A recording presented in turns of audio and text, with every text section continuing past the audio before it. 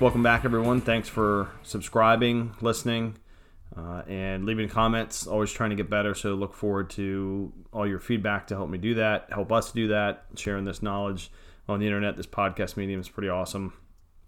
So we got our iTunes approval. We're up, so episodes 1 and 2 are on there. And if you're here listening to this, and thanks family and friends, quite frankly, for being the early adopters there, then you know we're there. So check it out. We're on Twitter at PSC to PMP. Kind of symbolizes my transition from a planning section chief to a project manager. I'm working on the PMP credential now, meaning I'm studying so I can get that exam scheduled and really validate more so that handle. But also on Facebook, so check me out there at PSC to PMP as well, and on LinkedIn.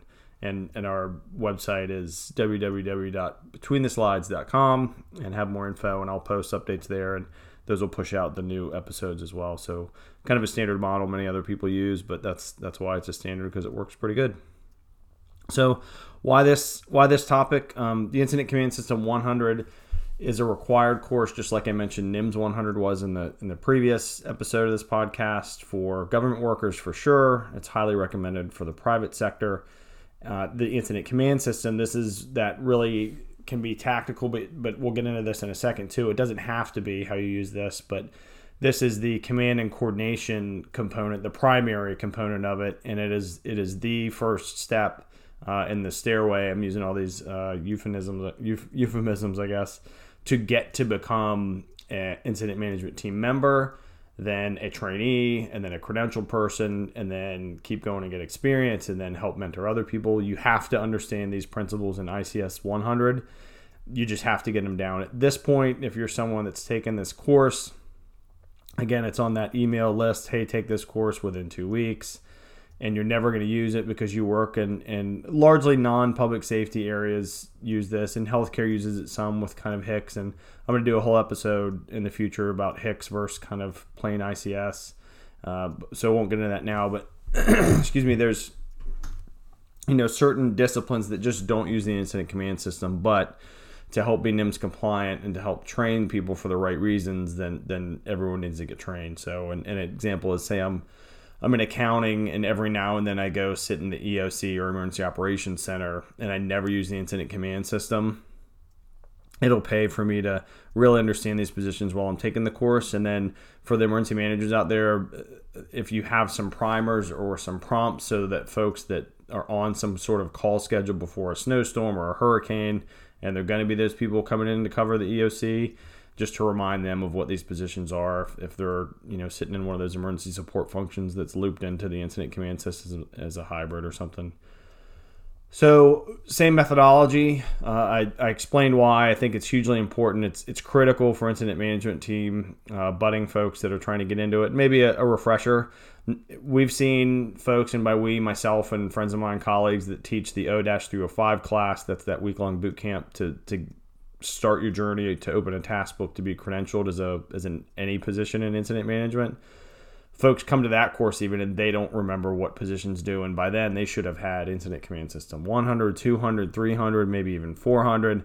So if you don't remember things after you take this course, no big deal. It's online. Recommend again in person. But so how am I going to do this? I taught it, so some through memory, some through just reminders again of important things to remember when you take a course, and then you have to go back into the world and try to remember it or apply it. And then I looked at the course overviews and objectives and combining that with some real world stuff.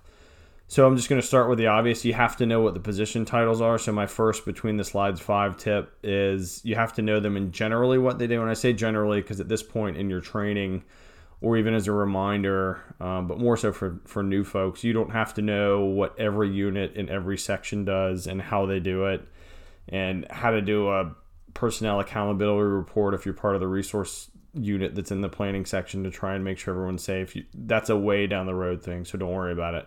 But you do need to know that the planning section generally, it facilitates a planning process. So, and I'll circle back to that just as a reminder of what each section does. So the two big buckets of the Incident Command System really responsibilities include command staff and general staff. And again, these are positions, so there's different elements of the Incident Command System like plain language, and I'll get into some of those as well, that also align with the National Incident Management Principles. So focusing right now on what the position titles generally do. So the command staff are the 4 boxes on the top of the org chart of an incident command system. So they comprise the incident commander, the public information officer, a safety officer, and a liaison officer. So the incident commander is in charge. They have ultimate responsibility. They help shape and sign off on the objectives and the incident action plan, which is the document that's created through the all hazards planning process that you'll get into in ICS 200 and 300. And then certainly when you take the O-305 class, you get into that a whole lot. And hopefully you're exposed to it a lot more outside of those classes, because it's one of those things with repetition. So at any rate, circling back, the incident commander has ultimate responsibility for that, for everybody on the team, for everybody on the incident. Pretty obvious, the term incident commander implies they are in charge. The safety officer, in charge of safety. Crazy concept, right? That's a great thing about the incident command system, is it's really not complicated. It's the nuance of how you apply it that gets kind of tricky or presents the challenge. The public information officer, as you would imagine, they put together media releases. They coordinate with the media on when and how often representatives from that incident or a special event are going to brief the media. They'll coordinate the joint information system. They will coordinate and set up the area of the Joint Information Center. Remember, the center is a physical place. The system is really just PIOs talking to each other and coordinating messages. And the liaison officer, that's our cruise director from the Love Boat, if you will. It's an icon I used in some training, and a great friend of mine that's an emergency manager had a great example to use that. So, and they get the pulse of the team. The liaison officer does. How are we doing? Are we getting along as a team or an incident command system with folks outside of our team? Do we have contact information for all our partners in the area? So they're really making sure that we're keeping in touch and we're aware of any political issues or historical areas that we shouldn't operate in, or just kind of, what does the team need to know of, and do we have the contacts that we need? So again, the command staff is the incident commander, the safety officer, the public information officer, and the liaison officer. So after the command staff, there are 4 sections. There's a planning section, an operations section, a logistics section, and a finance and admin section. So the planning section, often folks get confused that the planning section will just put the plan together and tell everybody, and that's kind of couldn't be furthest from the truth. The planning section's job is to be the game show host of the process that we all work together on to create that plan. In fact, it's largely a plan created by operations when we get down that road. So the planning section's primary responsibility is facilitate the all hazards planning process, which we won't get into a whole lot in this course, and then lead their section, right? So if you're a section chief, a legitimate section chief, you are a leader for sure with huge responsibility. So in planning, your big buckets of responsibility include accountability in that resource unit, checking folks in, making sure they know where they're going, providing situational awareness and a common operating picture through the situation unit, and making sure that the event or incident has a good record and you collect all the official documentation through a documentation unit, and then making sure that we get folks away from the event or incident safely and healthily afterwards, and we get all their stuff back, quite frankly, through a demobilization unit. So the planning section is resource unit, situation unit, documentation unit, and demobilization unit. I'm going to come back to operations because it's a little more dynamic. The logistics section, that's kind of your combination of, UPS and food services and Home Depot. It's they get us the stuff, the people, the supplies. So the logistics section has, and these are all led by chiefs, is the title of these folks, has 2 main branches, service and support. So in the service branch, that service is provided to the team, to the incident command system, members of the incident command system organizational structure. And in the support branch, that's services that are provided to everyone. It could include team members and then also folks not directly on the team, meaning the public and other folks. So in the services area, we focus on the medical support, to everyone involved through a medical unit. We have a food unit because we all got to eat. And then we have a communications unit that makes sure we can all talk. So if you remember the previous episode, I talked about interoperability. So they're the communication units, that one that makes sure that us knuckleheads that don't really know the radio as well as they do, don't put it on the wrong zone or have the wrong phone number. And they make sure that we can all talk to each other. So in bad times, we don't have to worry about changing a radio channel. All right, so in that support branch under the logistics section, again, this is stuff that both the team and the public and the people around us will use. So they're going to provide supplies in the supply unit, and that could be those left-handed screwdrivers to pallets of water to a whole bunch of stuff. A facilities unit, so that facilities unit is going to work with that public information officer to establish that space for a joint information center, is kind of how that flow of working together works. And then a ground support unit that's going to help transport all the public information officers from one area to another as needed, or large groups of people that are going to be working on operations. So that support is supplies, facilities, and ground support. And then that finance and administrative section is going to also have 4 units, just like planning does. So finance and administration, as you can imagine, they make sure that things get paid for. They track the burn rate on how much we're spending at an event or an incident. And it's not in the forefront of people's minds as much as more of the high-speed stuff, but it should be, and it's a great way to track whether you have a no-notice event, and you can spin up some sort of tracking mechanism, particularly if you have time, you have an annual event that you use an incident command system for, which you should as often as possible. Then you want to get finance and admin involved early. Often when this course is taught in other courses, they think, well, finance and admin is later. And yes, you don't need them on the scene of an active shooter, but for the ongoing costs of running facilities you'll need for counseling and family assistance and those kind of things, you want them involved sooner rather than later. So the units in finance and admin is the time unit, which is kind of like the timekeeper's time card. As you can imagine, how much are we spending on somebody? This person's hanging around. They cost a lot of money, but they're not really doing a whole lot. So they can help us balance that. Procurement unit. So these are the folks that are going to work really closely with logistics, who's trying to buy all the wonderful stuff that operations is going to ask for, and try and get some sensible contracts. And maybe they already have some, pre-priced things. So they're going to be a close connection with logistics through procurement unit. The cost unit, similarly, so they're going to be tracking all the costs of that burn rate I mentioned, the rate of responders, of facilities, of time, of supplies, and this is key too, particularly after disasters where a lot of contractors are going to come in and help with cleanup, that debris removal.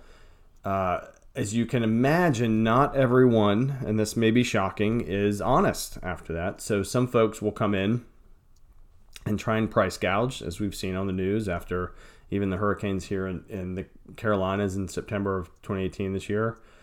And so a cost unit, when you start seeing charges come in, maybe for companies that are hauling things, can help keep tabs on, wait a minute, why did this price just go up $50 an hour for this other company? And just they can really help everybody save that money. And fiscal responsibility is often a huge one. We should do it, but it's often could be an administrative objective as well, and often has been on events and incidents that have been on.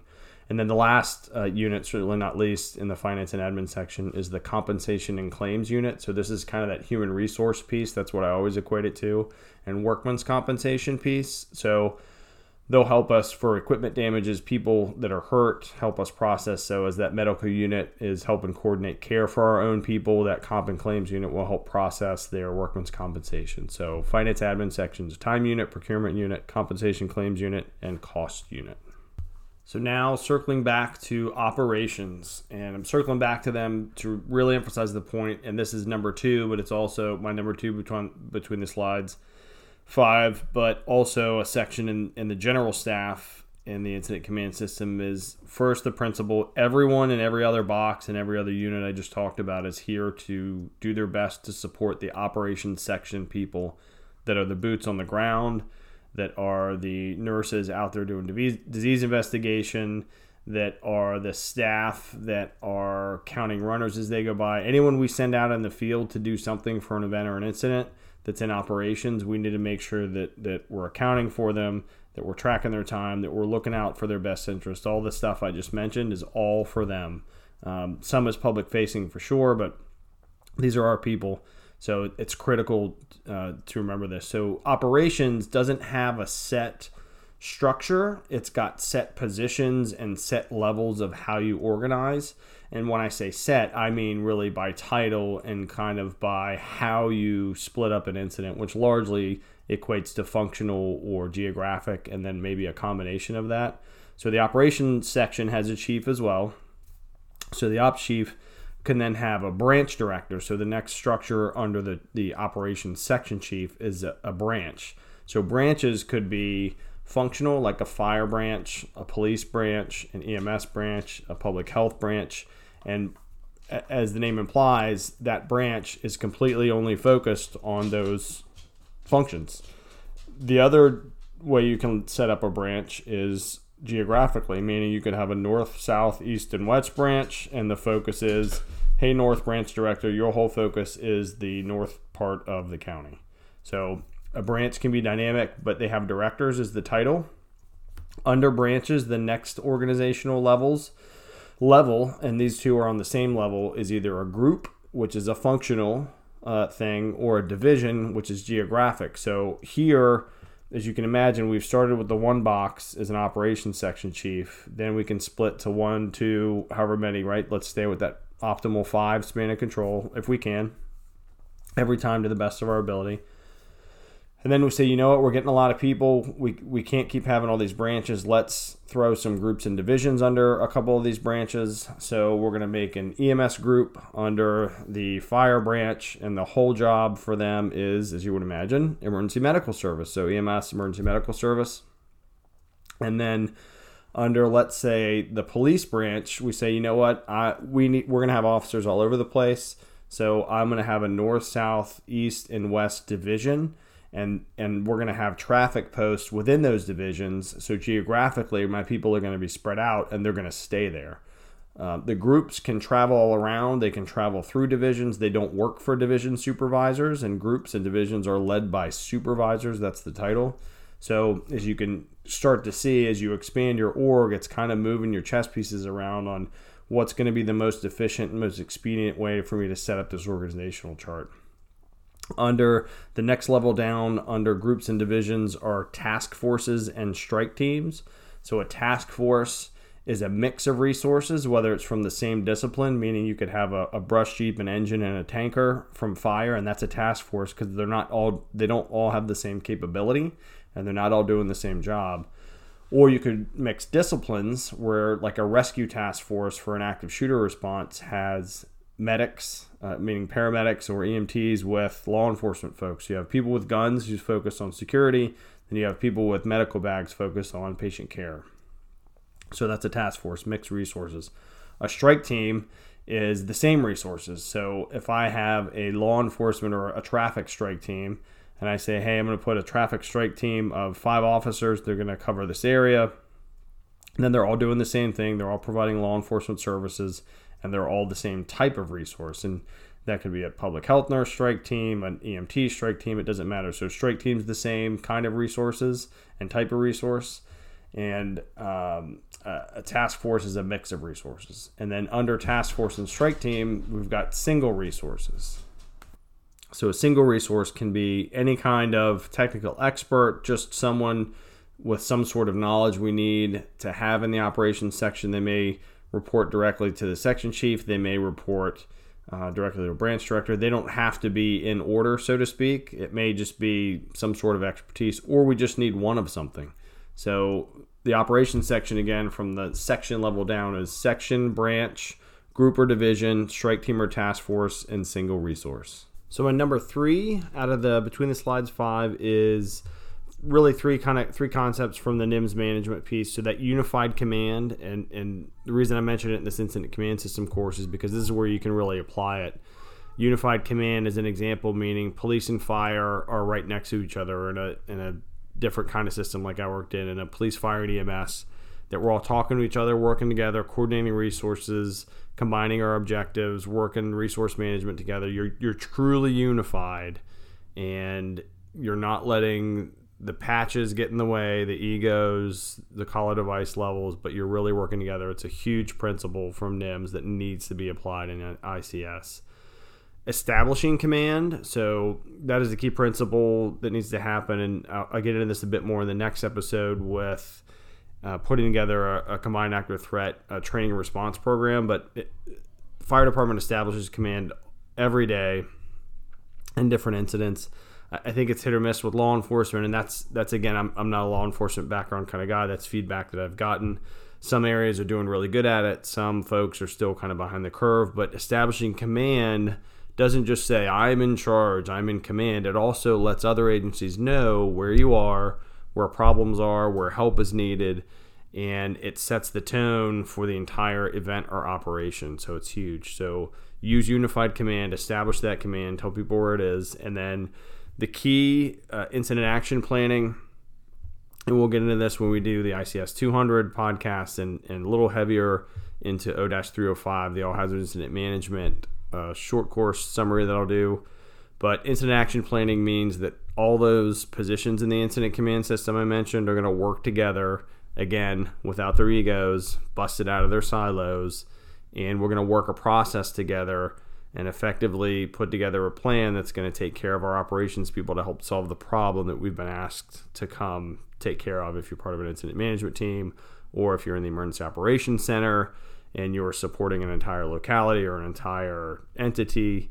That we are going to follow a process. For project managers, it's like going, hey, are we going to do this as an agile project? Are we going to use waterfall?